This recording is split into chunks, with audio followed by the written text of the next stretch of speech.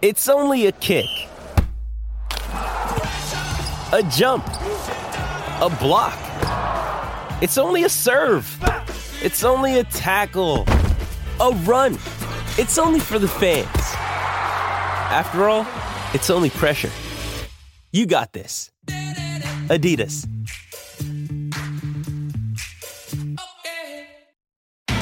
It's Tyre Power's Big Footy Final Sale. To kick things off, you can get the power to buy 3 and get 1 free on selected Toyo passenger car and SUV tyres. Tyre Power's Big Footy Final Sale can't last.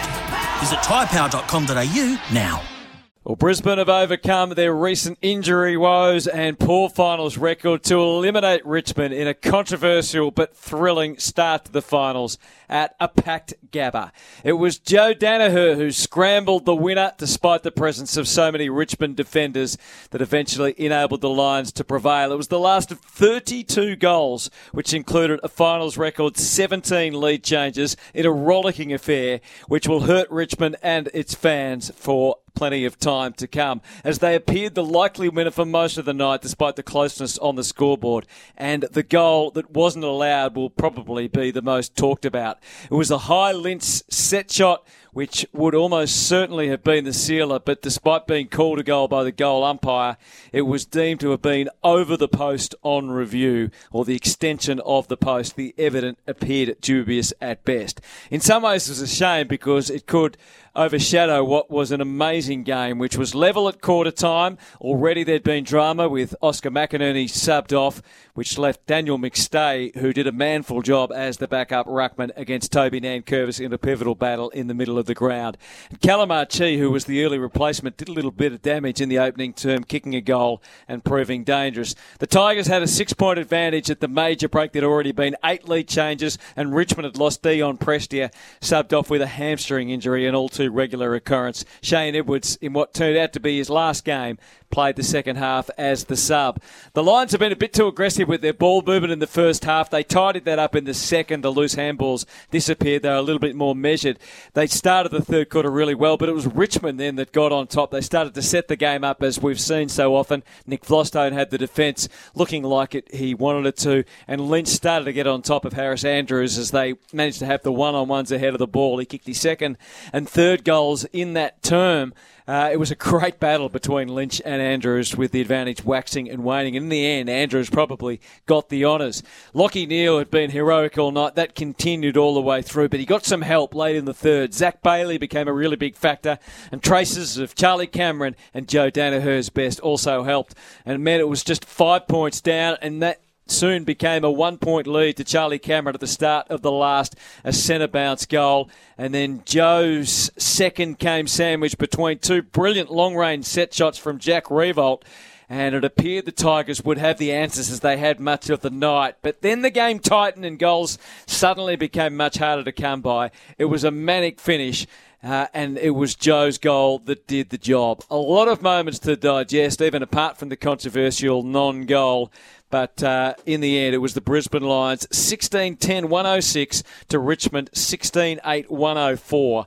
Lachie Neale, 39 disposals, unbelievable, and their best on ground. Hugh McCluggage with 26, he was also big. And Zach Bailey, 24 disposals. Toby Nankervis, a huge weight in the ruck, had 26 touches. He's a high possession player for a ruckman, although he had obviously less opposition tonight than normal. Jack Ross with 23, and in fact it was some of the younger Richmond players which showed a bit at various times. Sonsi's first half was excellent. He ended the game with 17 disposals. Dustin Martin wasn't a big factor tonight. A goal early, a little spurt in the middle where he got a couple of centre clearances, but really he wasn't a big factor in the game. In terms of goal kickers for the night, it was 3 goals to Lynch and Revolt, and then 3 each to Cameron, Hipwood and Daniher. That was quite telling. So their forward line overall was quite potent, as it needed to be. Bolton, 2 goals, but just 10 possessions. 2 great goals, but just 10 possessions. So in some ways, even the presence of Dustin Martin may have made his role a little bit lesser on the night. Let's get some words from AFL Nation's expert on the evening, Brad Miller. Just the game was in the balance, and I saw a couple of the Brisbane leaders and key personnel just stand up. Lachie Neale was outstanding, about 4 stoppages and contests in a row. Hugh McCluggage's balance and composure to use the footy. We end up with a Zach Bailey mark out there. All of their cream rose to the top, and they were able to capitalise on those moments. And Joey Danaher just bobbed up. That ball, for it to bounce the way that it did and end up a metre out from goal and not get rushed through and just land in his arms to be able to do that was unbelievable.